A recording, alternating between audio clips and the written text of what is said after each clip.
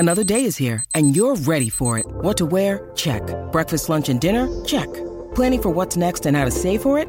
That's where Bank of America can help. For your financial to-dos, Bank of America has experts ready to help get you closer to your goals.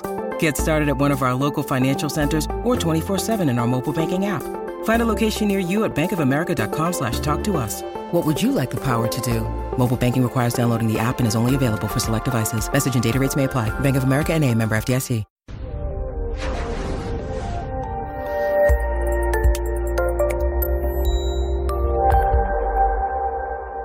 I'd like to welcome everybody to today's presentation on prevention activities for children.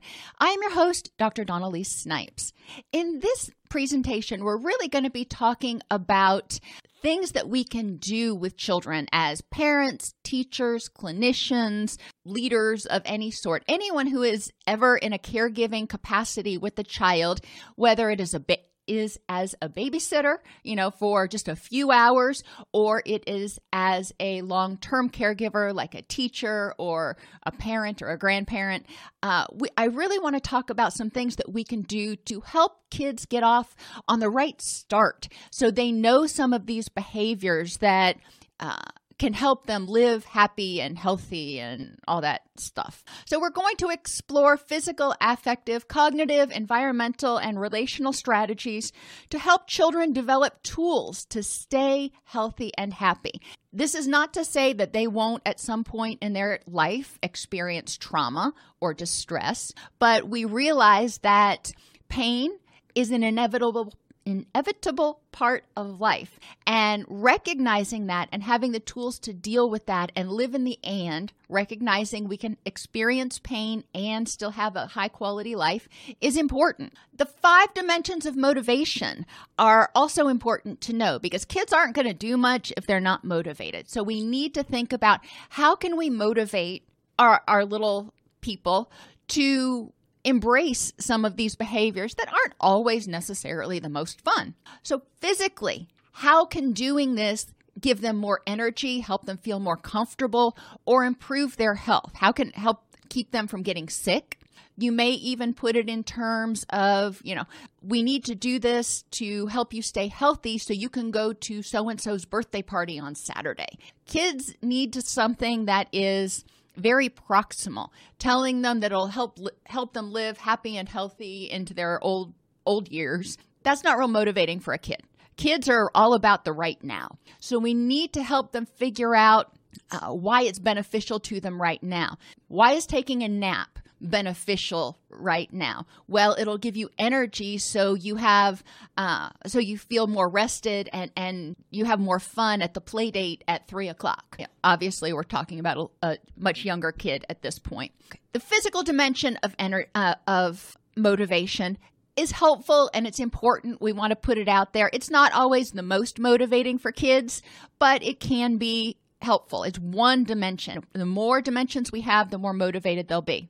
Affectively, how will doing this make you happy? And we're going to try to talk about that as we go through each of the interventions. But we want to help them see how it's in their best interest and it'll actually help make them happy in some way. Cognitively, why is it something you would want to do? Why is washing your hands something you actually want to do? In what ways does it seem beneficial? Environmentally, this is a little bit different. In the environmental aspect, you can put up prompts or triggers for people. Like you put a little sign above the light switch to remind them to turn off the lights, or you put a sign above the toilet to remind them to wash their hands. Whatever it is, that can be helpful to motivate them because it reminds them. It serves as something in the environment to remind them. But then you can also use star charts or token economies or anything like that to give them something visual to look at to see how well they're doing. I think most everybody's familiar with star charts. You have things that the child is supposed to do or behaviors that they're supposed to display, and you reward them with stars. Token economies, if you're not familiar, are very similar to star charts, but instead of having stars, you give them tokens. We used to have these little beads in a bucket, and I would give children my children beads when they would complete their chores, when they would complete their lessons, when they would do various things. And they add up these beads. And then at the end of the week, they were able to cash in their beads for various things, whether it was movie time or going out to dinner or quality time with dad, or what they could choose from a variety of things that they may want to do. And yes, dad spent quality time with them without them having to pay for it, but it gave them extra time. So if they wanted, for example, to go out on Saturday night just with dad, that was something that they really wanted to do, they could potentially use that.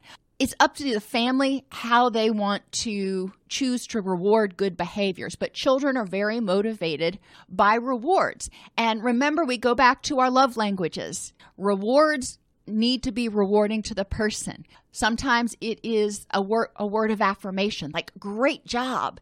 If you put that on their paper, or if you write that on their star chart, the little person will feel very loved, and it's very rewarding.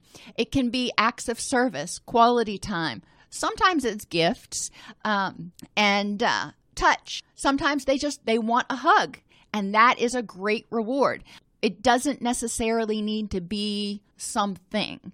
So you want to consider and talk with your child about what types of rewards they would want if they were going to get rewards for their star chart or their token economy. And relationally, how will it make the caregiver, how will it improve the relationship, your relationship as a child? How will it improve your relationship with everybody else? That can be kind of esoteric for children. So you can turn it around and make it very simple. How will it make me happy if you do this? Or why will it make me happy if you do this? I remember going to pick my son up from preschool one day, and I showed up, and the teacher acknowledged that I was there. She's like, "It's going to be a few minutes." And I was like, "Why?" Well, apparently my son was in the bathroom washing his hands, which I had to fight with him at home to do. And she said he was just the best little hand washer they had in the whole class. I'm like, my son? Are you sure? But the rewards were different there. At home, I kind of took hand washing for granted. It was something he needed to do. But at preschool, his teacher was much more effusive when they would wash their hands and do a good job. There was a lot more positive reinforcement to it. So it made her happy.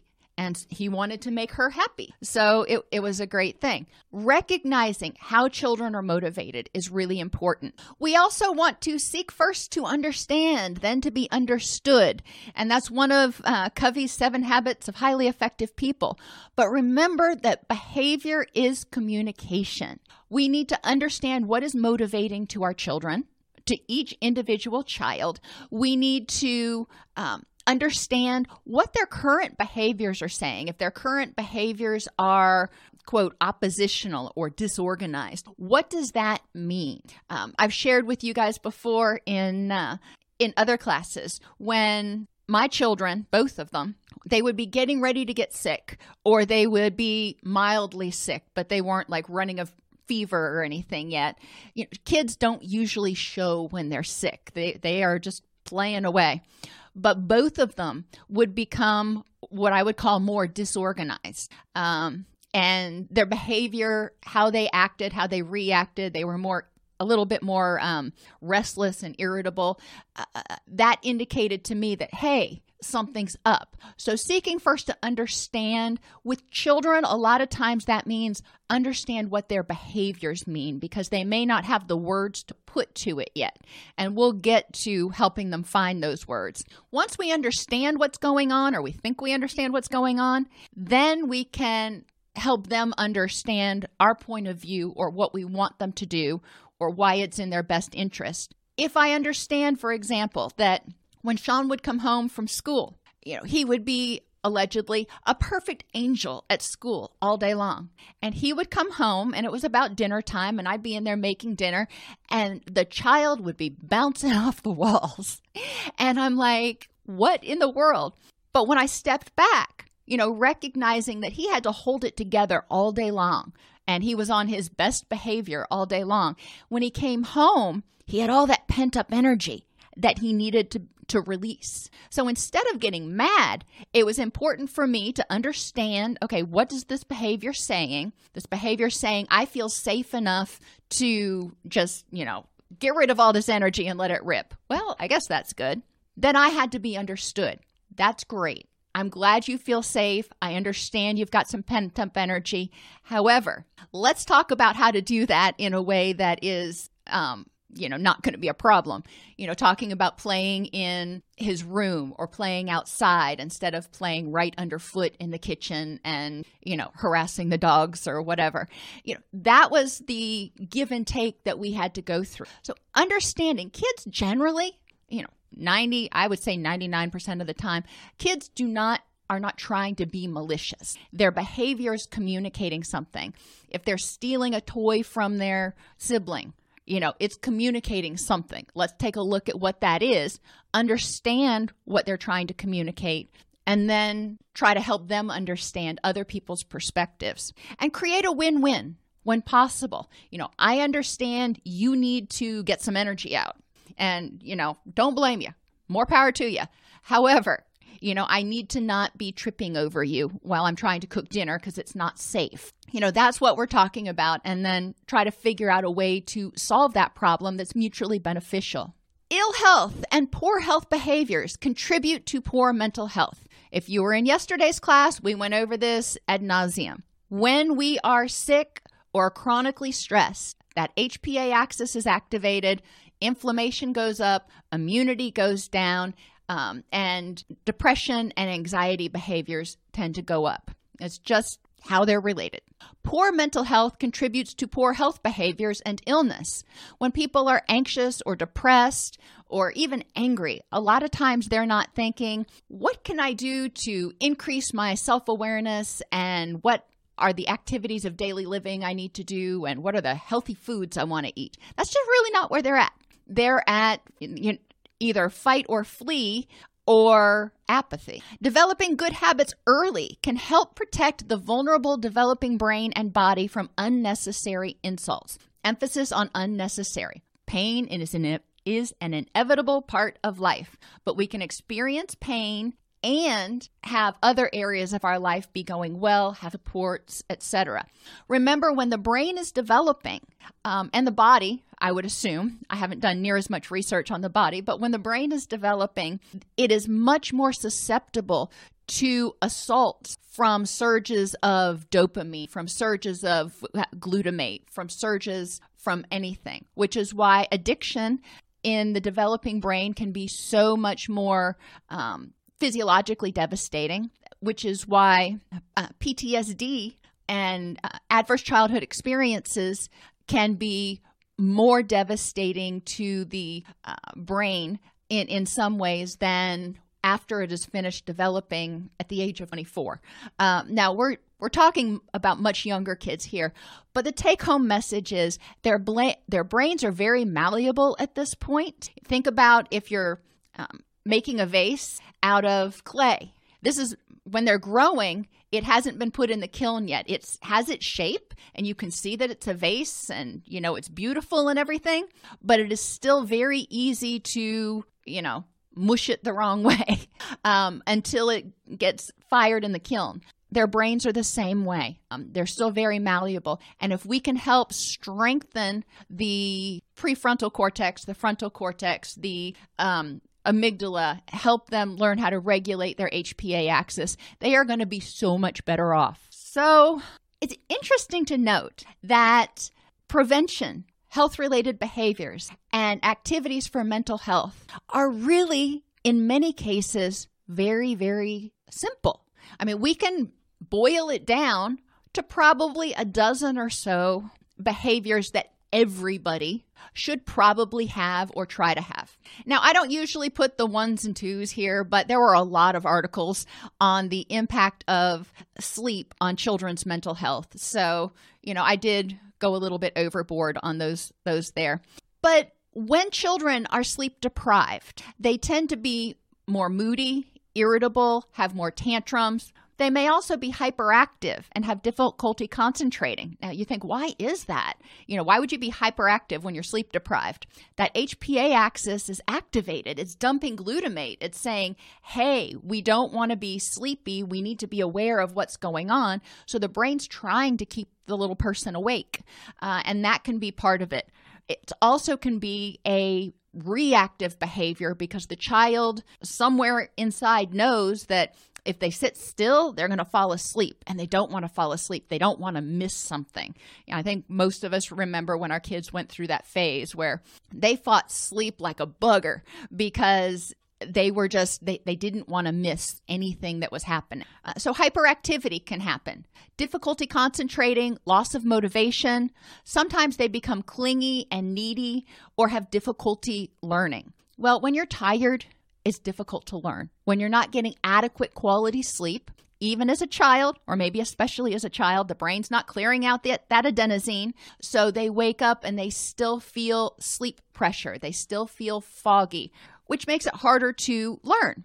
If you think back to young children, when they start getting sleepy, toddlers, when they start sucking their thumb, pulling on their ear, they often tend to get clingy, needy. When we're tired, when anybody's tired, a lot of times your motivation is lower. So you can see how these symptoms make sense. We want to back out when we see children displaying some of these and ask ourselves, what is this behavior communicating? It may not be sleep deprivation, but it very well could be. Young children need up to 12 hours of sleep, good quality sleep per day. Think about the schedules of most of the parents that we work with. And, probably your own schedule too when you had little children. The American schedule really is not conducive to children getting a solid 10 to 12 hours of sleep every night. That would mean that if they have to be up at 5:30 or 6 o'clock to get ready to go to daycare or school, that means that, they need to be getting into bed at no later than 8 o'clock. And a lot of families are just not set up that way. It's possible. 8 o'clock bedtime is possible. 6 o'clock may be late for a lot of people to wake up. I know a lot of people have to get their kids up earlier than that. The big thing that we can do is try to, as caregivers, try to schedule that sleep time and make it a priority. It's not, especially on school nights, but anytime it is a priority to make sure that the little person can get to bed at their regular bedtime, whether that's 7:30, 8 o'clock. Stick to a sleep routine and make it rewarding. You can make a picture list and have the child participate in this. What are the 3 things or 5 things I have to do before bed? I come home from school and, I put my backpack down in the mudroom or wherever they put their backpack. And then I play, and then I eat, and then I take a bath and brush my teeth, and then I read a book, and then I go to sleep. And the child can draw pictures, or you can print out pictures off the internet of each one of those things and have the child color them. And you can post those obviously for children who don't read yet, so they have a pictorial representation of what they're supposed to do. And that can be helpful. Other things that you can do is tuck in dolls or action figures. Sometimes it's helpful to allow the child to have that step so they don't feel like they're missing out on anything, because all of their dolls and action figures are going to sleep too. So they can tuck them in. Or if you've got a dog, cats don't work so well with this, but the child may put Fido to bed in his crate or on his mat or wherever Fido goes to bed. So the child feels like, okay, everybody's going to sleep, so I'm not going to miss out on anything. Obviously, reading a book together can be a helpful activity. Reading a book, preferably one that is not stimulating. This is not necessarily the time to really get into stimulating that creativity, because that can get them riled up. So reading a quiet book can be helpful. You can also just talk. Share 5 good things from the day and have the child share 5 good things from their day. And that encourages a little bit of give and take. Do you have any other suggestions for fun ways to get kids to go to sleep? They may not look forward to bed, but fun ways to help them wind down. Sometimes helping them have a particular blanket and nighttime yoga. That is an excellent suggestion because yoga can really help slow breathing, trigger that rest and digest, and help kind of work out some of the kinks from the day. So that can be great. Or if you don't do yoga, just nighttime stretching together. It's good for both people and can help the child and the child's body start winding down, set their brain to start creating melatonin. And Beverly says there's actually a board book about children's yoga. So you can look for that if you don't know much about yoga. There are also apps that you can download. I don't know if they're specifically for children, but that can be something. Anything that helps the child start winding down. Nutrition is another habit we want them to develop because kids are kids and they can be very picky about what they eat. Hydration is a biggie.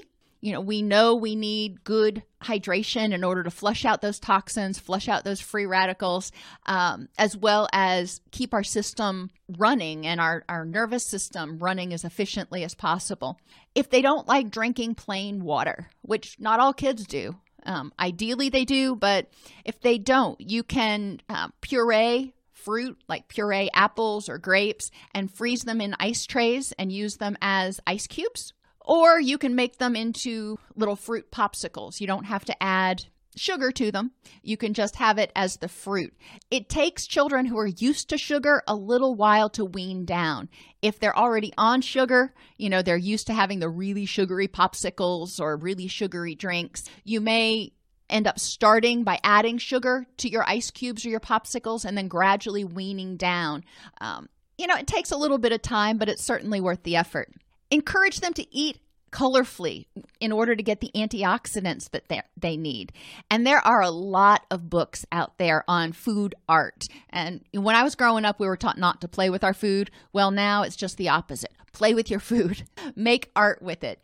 And so there are a lot of different things that you can do with, different colored cheeses, different colored fruits and vegetables, even different types of pasta, if you want to, in order to encourage kids to eat and eat colorfully and be willing to try it.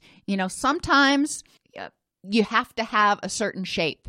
And the only vegetable you can think of or the only thing you can think of that comes in that shape is a Brussels sprout. I'm not sure what that would be right now, but certainly you can find different ways to do that. Oh, I know what it would be. If you cut the Brussels sprout in half, it can be a shrub if they're making a little house. See, you just have to think ahead of time what vegetables you want them to use and figure out what designs to make. But like I said, there are a lot of books out there, and I'm sure there's a lot of websites out there that you can go to that would encourage that. The low glycemic index is also important. Remember, high glycemic index causes our blood sugar to spike. It increases inflammation. It increases the risk of insulin resistance and obesity. So we really want to help kids learn how to a low glycemic diet when possible. And there are kids cookbooks out there. If you Google kids cookbook, low glycemic index, you can find them. They have some keto recipes out there or keto books, cookbooks out there for kids. Remember, keto is going to stay way, way far away from a lot of carbohydrates, which means you're going to miss out on a lot of the fruits and vegetables that would be in a cookbook that is less specialized. So just really look for low glycemic index and look for foods that are whole vegetables and whole grains, those sorts of things. The less processed, the lower the glycemic index in general. Another thing that we want them to do is exercise. We know exercise helps release endorphins. It helps release serotonin. It reduces cortisol levels. It increases oxygenation. It just does so many awesome things. But a lot of times kids think exercise and they think gym class or adults think exercise and they think gym class, and they're in this box when it comes to exercise. But there are so many different things that you can do, even in your house. Maybe it's cold outside, it's rainy or snowy or something, and you don't want to go outside. There are a lot of things that you can do in the house. Yoga is one form of exercise. We were talking about that just a minute ago. Jump rope. This is something people are going to probably want to do either in the garage with the car pulled out or, outside. But, kids can have fun doing jump rope, especially if they're doing it with their friends like they used to do in grade school when I was younger. I don't know if they still do that. Dancing. Just put on music and dance around like, a silly person. And you can even do silly dancing. When my daughter was little, I used to teach a fitness class for 3 to 5-year-olds. And I had this whole choreographed routine to the song No More Monkeys. And we had so much fun whenever it would come on.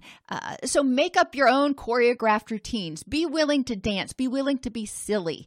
And it can be really fun for the adults because a lot of times we've forgotten how to be silly.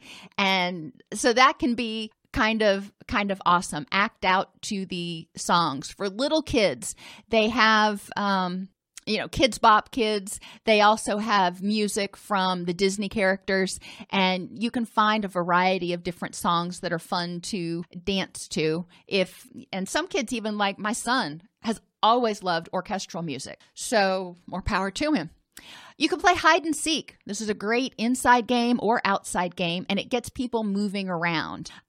You can have a scavenger hunt. That takes a little bit more planning, but again, it's something you can do inside the house that can encourage moving around. Obviously, you can also do it outside, but things we can do even when it's nasty weather outside. Balloon toss. This is better inside because the wind can really be a bugger and a half. But a balloon toss can be really fun. Just fill up the balloons, pop it in the air, and try not to let it touch the ground. If you have dogs, I will warn you ahead of time, you probably want to put them out of the room because they really love this game. But that's one of our favorite games still, and we actually like to play it with the dogs. Any kind of sport that the child enjoys, you can do. Just because it's a traditional form of exercise doesn't mean some kids aren't going to love it. So sports are in there. Dodgeball and kickball. Generally, these are things that you're going to want to do outside or at the park, but they can be fun. With dodgeball, I'll warn you, you want to train kids when playing dodgeball to keep their hands like this. When I was playing dodgeball with my son, I dodged one of the balls with an open hand and ended up dislocating my finger. So, lesson learned, always want to keep closed hands when you're playing dodgeball. Kickball's fun. Hula hoop, that can be really fun. See who can hula hoop for the longest. Go to the park. Play Twister. Even if you don't have a Twister mat, you can get painter's tape and make your own little Twister game in the kitchen or somewhere where you've got a solid floor. You can also have an exercise ball or a bouncy ball. Now, I have one of those big exercise balls, and when I sit on it, and I do a lot of times when I'm not doing these presentations, so I have better posture, but I tend to bounce around. Kids have those bouncy balls that actually have the handle, and they can bounce on it. That is great exercise for their little legs. Anything that gets them moving is exercise. Anything that gets their heart rate up just a little bit is exercise. We do want to work on obesity management, and exercise and good nutrition kind of fall in there. So if we can make healthy eating fun, if we can make movement fun, then we're going to be 80% of the way to obesity management. The other 20% is helping them learn to eat when they're hungry instead of when they are upset. Pain management. Kids are going to have pain. They will go through growth spurts and they will be achy. They will sleep wrong. They will have pain occasionally. And we want to encourage them to not always go to the medicine cabinet every time they have pain. We can teach them about a variety of things, but the fun intervention for pain management is guided imagery. And you can have them envision wherever their pain is. Maybe they've got a headache. Envision their pain being able to be controlled by a volume knob and have them turn the volume of that pain down. You can have them envision their pain as a color, maybe red. So their head is red right now because it really, really hurts. And you want to have them envision that red turning to a very cool blue. And with children, sometimes it's helpful to have them look at the color you want them to have it turn to. So you can give them something blue to look at and have them imagine that blue coming and taking over the red and helping it feel cooler or less painful. And something that's a little bit different is they can envision healing elves. Just kind of like our immune system has the little cells that go out and attack. They can envision they've got little healing elves in their body, and it's going to wherever that pain is, and it's going to heal it. Encourage them to come up with their own imagery that can help them see and feel that pain getting better and whatever's causing the pain healing. Affectively, emotion identification is so important. When my son was little, we used to go through the emotions periodically, and I would say, show me what surprised looks like. And he would go, so I still have some videos of that I periodically watch. He's almost 21 now, but it still makes me laugh. Emotion identification is really important, but they also need to understand not only what the feeling is, but why they're having it and what causes it. You can use, I call them emoticon cards with activities on the back. So on the front, it has a little emoticon, one of the little smiley faces, making a expression. And then on the back, the child identifies 3 things that make them feel that way. So you can have sick, scared, happy, excited, all the feelings. And on the back of each one, the child identifies 3 things that trigger that emotion. So if they're having a moment, you can give them the cards and you can ask them, which emotion do you feel right now?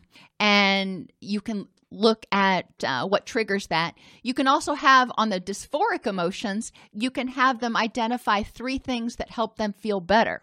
Or you can have happy emotion cards and say, okay, which emotion would you rather feel? And then they can pick that. So there's a couple of different ways of doing it, but it gives them something that's already written down so they're not having to think about, well, what would make me feel better right now because I feel really lousy. They can look at something and then they can say, I'll try number 2. Taboo, the game, is another way, another thing for emotion identification. You can have the taboo word be an emotion like sad, and you can each take turns, with the taboo word, but you explain or give hints about the word that the person's supposed to guess. You just can't say that particular word, like you can't say sad, and try to get them to identify that emotion. The Jenga block game, you have to do it with colored Jenga blocks. So this one has 3 colors. It's the only one I could find. And pick a colored block and show me or tell me what makes you feel that way. So the red blocks may represent anger. The yellow blocks may represent happy, and the blue blocks may represent sad. And they look and they figure out which block they want to pull for their turn, but in order to pull that block, they have to tell you what makes them feel that way.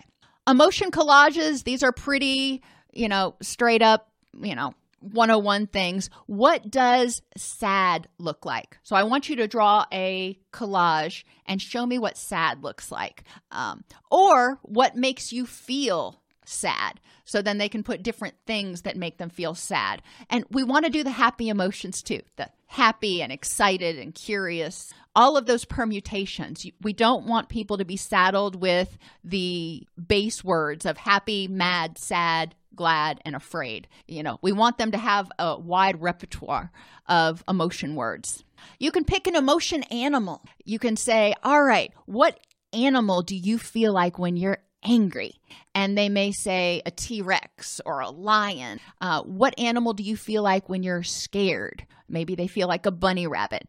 But then you can talk to them about why did you choose that animal? Why do you think that represents that emotion? You can also just periodically, when you're watching TV or a movie together, pause it and ask them, what do you think that TV character's feeling right now? What do you think Dora's feeling? Another thing I guess I didn't put on here is the ball activity. You can put different feelings on each color of the ball, and you pass it around. And when they get the ball, they look down, whatever feeling is facing up. They have got to give an example of when they felt that way. And if it's a dysphoric emotion, what they did to feel better. And if it's a happy emotion, what they continued to do. Distress tolerance is another thing that we want to work on with children, because sometimes there are things they can't change and they're unhappy, but there's just nothing they can do to change that situation at that point in time. We want to emphasize with children that distress tolerance skills are to help them get through the moment, to get into their wise mind so they can choose what to do, or to help them deal with the moment until they can get help. We don't want them to learn to just suppress emotions, and that's really important to articulate with children, and I'll get down there in a minute. But with children, you can create what I call a skills path. If it is in a classroom, for example, you can put it along the base of the wall, just above the baseboards, and on each brick on the skills path, there are different activities that children can do in order to help them cope with the stress when they're feeling it. If they're feeling anxious about a test, or if they're feeling tired, or if they're feeling angry, what are some different things that they can do? So it's visually there. It's a visual reminder of what they can do when they're feeling distress. Like I said, it's great for classrooms. You can do it in a playroom. There are a variety of things, probably not something you're going to want in the living room of your house, but you can get creative. Other things that you can do is comparisons. And with children, I distill the distress tolerance skills down to 5 things: chats, comparisons, hardiness, activities, thought stopping, and sensation. So with comparisons, you want to compare yourself to others who are not doing so well. And you can talk children through this. You can ask them to talk about times when they've been worse off. Tell me about a time when things were worse. Or, and my favorite one, is to talk about times that they've handled similarly difficult situations and create what I call a courage book. So when they go through something stressful or distressful, and they can make a page in the scrapbook about that, how they felt and what they did to get through it and how they felt better. So when they start having problems in the future, they can go back over their courage book and they can see, hey, I've made it through things like this before, and I'm really a strong person. We can also have them focus on hardiness, which is that commitment, control, and challenge. Commitment is recognizing what things are going well in your life. And over here, you can see my little gratitude tree. You can do it with construction paper, 100%, or you can get a vase or a pot of some sort and put sand in it and get a big branch from outside. And then on each of the little branches, you put present tags, or you can make things out of construction paper. And each little tag or leaf has something that the child is grateful for. And they can fill that gratitude tree up so they've got something to look at.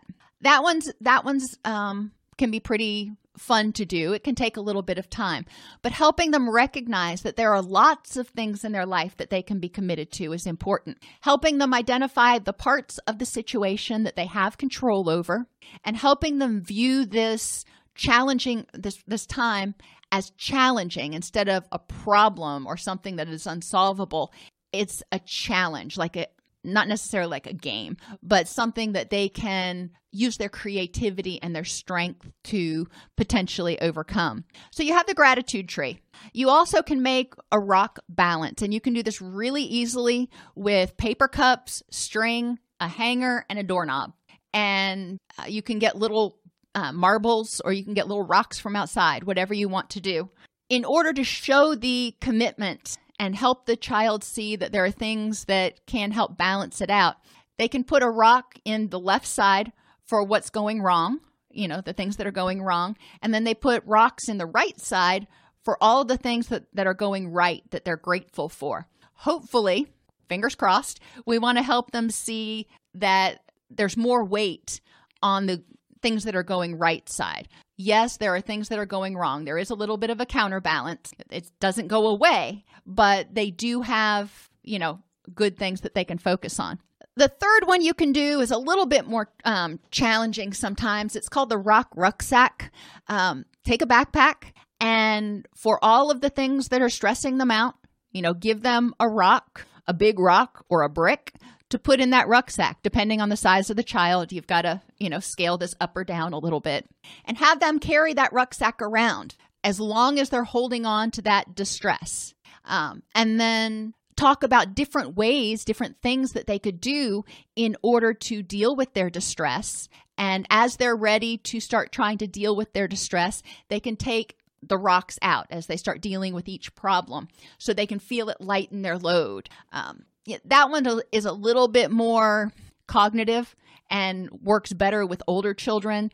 The elementary school children do relatively well with the rock balance and the gratitude tree. You can have them figure out activities that distract or produce positive emotions. And it's up to us as caregivers to help them remember what they need to do when they're distressed. So yes, going to the doctor is not your favorite thing, and going and getting a shot is not your favorite thing. So what can we do to help you not sit here and focus on it for the next hour and a half while we drive there and wait in the waiting room and yada, yada? Sing, tell jokes. Those are things you can do in the car. Other things that are distressful, where the child is still at home, they can take a bubble bath, they can bounce or throw a ball. Sometimes if they're worried about something or they're angry about something they don't have any control over, maybe they got into a fight with their best friend. Sometimes it can be cathartic to go outside and just throw a tennis ball up against a backboard of some sort. Don't throw it up against stucco because eventually it may crack the stucco. Find somewhere safe for them to use. But just throwing that repeatedly a few times can help them get some of that pent-up energy, that anger out so they can get into their wise mind. The same thing can be true for bouncing a ball, just bouncing it really hard, not dribbling. Reading. Some kids really respond well when they feel distressed to getting a book and going into that fantasy world that is created when they start to read. Not every kid responds well to that. Some of them have too much energy and they need to move, and telling them to sit still is counterproductive. But others respond well. Playing a video game or a board game can also be helpful. It gives them something to focus on that's outside of themselves. Not that I want them developing, gaming addiction or something. We need to be careful with some of this. But allowing them to play a video game for 20 minutes can give them a break so that HPA axis can downregulate and they can get into their wise mind, and then they can start talking more clearly about what's going on. Art is always good, whether it's finger paints or chalk on the sidewalk or drawing or crayons, whatever it is. Sometimes art can be very helpful. Freeform art, let them draw how they feel, or give them coloring books. Ask them what they like to do. Know what they like to do.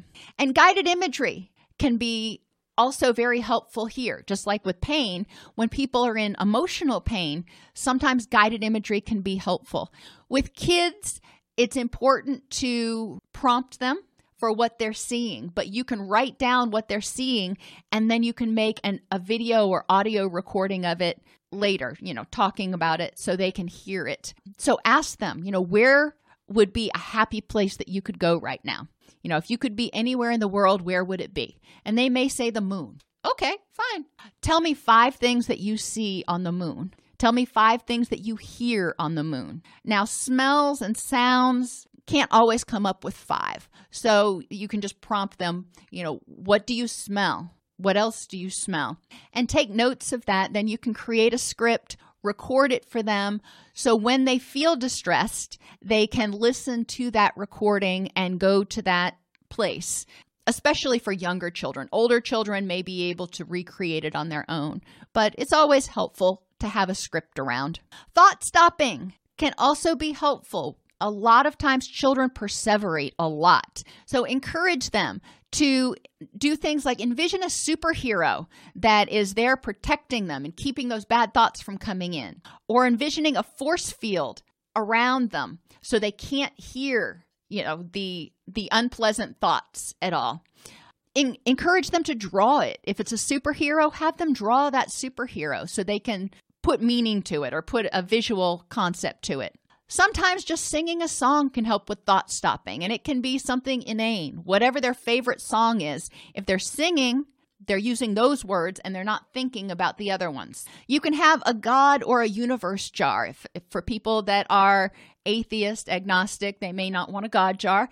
A universe jar is fine too, where the child can write down the problem that they don't have control over right now, or the intrusive thoughts that they're having, and they can put it in the universe jar for the universe to help them deal with. Write it down to get it out of your head.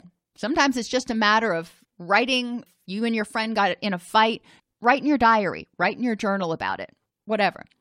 Sensations are other activities that kids can do when they are experiencing distress to help them downregulate that HPA axis so they can get into their wise mind. The breath dragon is one of my favorite with little kids. You take a paper cup and you cut out the bottom, you paint it green, and you put tissue paper that's orange, little strips of tissue paper that are orange on the end of it. You tape them.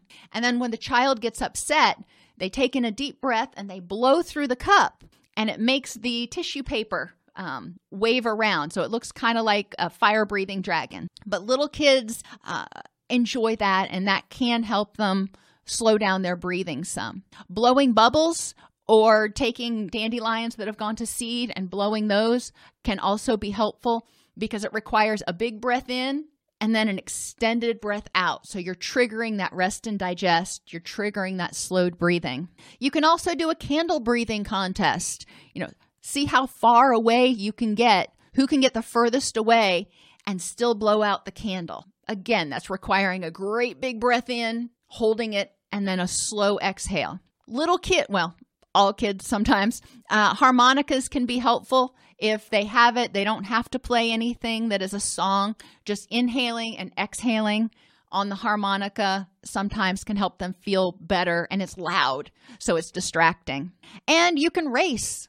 Sometimes it's just, let's go see who can run to the end of the driveway and back the fastest. And that can help them re-regulate that HPA system. Cognitively, we want to help teach them mindfulness regularly, not just when they're upset, but all the time. Every day, encourage them to stop and do the 5, 4, 3, 2, 1. 5 things I see, 4 things I hear, 3 things I smell, 2 things that I feel, and 1 thing that I taste. You can have them tell you every day the 5 best things that happened today and the 5 worst things that happened today, or the 1 worst thing. It's important that we help. We're teaching distress tolerance skills, but it's also important to help the children when they're in their wise mind to review their day and process anything that was distressful. We don't want them just stuffing their mental cabinets with this stuff. And encourage them before each meal to identify how they feel physically and emotionally and what they need. So all of these things can be things that they do each day. Positivity at your house or at school during lunchtime, you can have a positivity time where the only thing we talk about during this 20 minutes is the best things that happen. And if we're going to talk about something, we want to talk about how it's a good thing. So we're encouraging radical acceptance, taking the good with the bad. You can also have them journal or draw about positive things in their life. We want to teach them psychological flexibility so they learn how to accept what is and improve the next moment. And that's really what it comes down to. When they get upset, we say, okay, tell me how you feel. And that's where those emoticon cards come in. Why do you feel that way? Encouraging them to start figuring out why that is. And then what can you do to help yourself feel better? What do you need? It goes back to that mindfulness to improve the next moment. We can teach them problem-solving skills, and I love this. The duct tape, gum, paperclip box, just a plain old cardboard box and a soda bottle. Give them these, maybe one each day, and ask them, what kinds of things can you do with this besides what they're intended for? And that can get their creative juices flowing. You may need to put some parameters on it because you don't want to end up with gum stuck everywhere around your house. But you can also ask the child for help. Instead of telling them how to solve problems or tell them what to do, you can ask them for help. It's like, I ran out of aluminum foil and I need to cover this up. What can I use? Encourage the child to participate. Read books together about health literacy. Make menus together. That can be fun because kids can start thinking about what they want. They can look through those kids' cookbooks. You can work together to put a first aid kit together so you have everything that you need, and even put together a first aid kit for the animal so they get practice doing it twice. You can act out positive health behaviors with action figures. I know my kids always used to like to play with action figures. What does Superman need to do to stay healthy? Or what is Dolly doing today to stay healthy? Scaffolding. We can have the child create step charts for what they need to do. In order to get ready to do this, I need to do these 3 steps. You can also have them teach back. So if you teach them something like, how to wash their hair, you have them teach it back. Tell me, what do I need to do to wash my hair again? With goal setting, it's easy as 1, 2, 3. So have them start with the end in mind. What is it that you want to achieve? And then back up and say, all right, you want to get there. What's the first thing you think you need to do? And write that down. And then, okay, what's the next thing? Write that down. Write all the things down till you get to the end, and then go back and double check and make sure that they've remembered everything. And if not, you can prompt them. Maybe that's a big step. What you need to do in between. If they have an inner critic, which most of us do, encourage them to act it out with puppets or action figures so they can articulate what that inner critic is saying. And maybe you can be part of the puppet or action figure scene and help counteract what that puppet is saying. Environmentally, teaching kids to be safe in the environment is super helpful. The best thing is safety inspector. You can give them a little sash and have them talk about what makes them feel unsafe and what we can do to help them feel safe. They may be afraid of monsters. They may be afraid of fire, whatever it is. Talk about it and then talk about what they can do to feel safe. And as a safety inspector, that gives them a feeling of power. You can also take an old Chutes and Ladders game. And you can actually probably download a template for it offline so you can print it out. I don't know. But each time you land on a person, you draw a situation card. So, somebody left the stove on. What do you do? So every time you land on a person, you draw a situation card. If it's an up, this little girl on 19, she can slide up to 62. So if it's an up card, then they need to answer the question correctly to go up. So the stove is on, what do you do? If they say turn it off or go get an adult, then they go up. If it's a down, so if they land on 60, they're up here and they land on 62, if they answer the card correctly, they don't have to slide down. They get to stay where they're at. So a little bit of a difference, but colors. You can, just like with the animals and the feelings, you can ask them, what color do you feel and why? You can have them do color theme drawings or paintings. So today I want you to do a blue painting. What things can you think of that are blue? Scents. You can ask them how scents make them feel and why. You can bake or bring in a bunch of flowers, bringing the scent in, and ask them what they think about it. Or have them think back to a happy time in their life. And what did they smell? Maybe it was a cleaner, maybe it was grandma's perfume, whatever it was. And for touch, hugs, obviously you can ask them if they like hugs, and textures, talking about what types of touch that they like is important. Interpersonally, craves, consistency, responsiveness, attention, validation, encouragement, and support. We want to help them develop empathy. We can do that with puppets. With story narration, you can narrate a story and then ask them, how do you think that person feels and why? You can do the same thing with television, movies, or pets. When you see them, you can ask the child, what does that character feeling, or what is your dog feeling right now? Self-esteem. You can create an about me collage or scrapbook. You can have them write an ad campaign to sell themselves, or you can create a self-esteem jar. I love the self-esteem jars because everybody in the household, once a day or once a week, puts a slip in everybody else's self-esteem jar about what it is about them that is wonderful. So it adds up over time. Communication skills. Encourage clarity and I statements. You can teach assertiveness by finding aggression in TV and movies and pausing it and saying, okay, that looked pretty aggressive, or have them notice it even better where they can be like, oh, they're being aggressive, and have them pause it and say, okay, tell me what it would look like or how you could be assertive in that situation. Have love language days.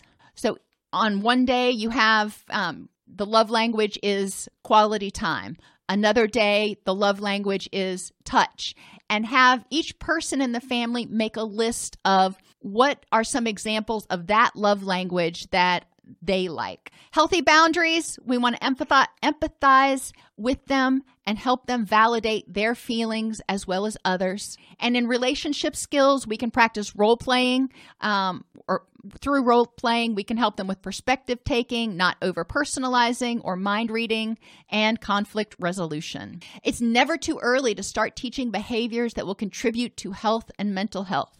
Improving health literacy can be fun. By teaching, encouraging, and modeling health-related behaviors, the entire family or classroom can enjoy improved health and happiness. Alrighty. That took me a little bit longer than I expected, but I'm hoping you guys found some fun little tips or tools that you might be able to use, fun little games that you might be able to use with your the younger people in your life. Everybody have a great day. Remember, I will see you tomorrow for yet another live webinar. Have a great night. If this podcast helps you help your clients or yourself, please support us by purchasing your CEUs at allceus.com or getting your agency to sponsor an episode. A direct link to the on-demand CEUs for this podcast is at allceus.com/podcast CEUs. That's allceus.com/podcast CEUs. To sponsor an episode of Counselor Toolbox and reach over 50,000 clinicians per week, go to allceus.com/sponsor. Thank you.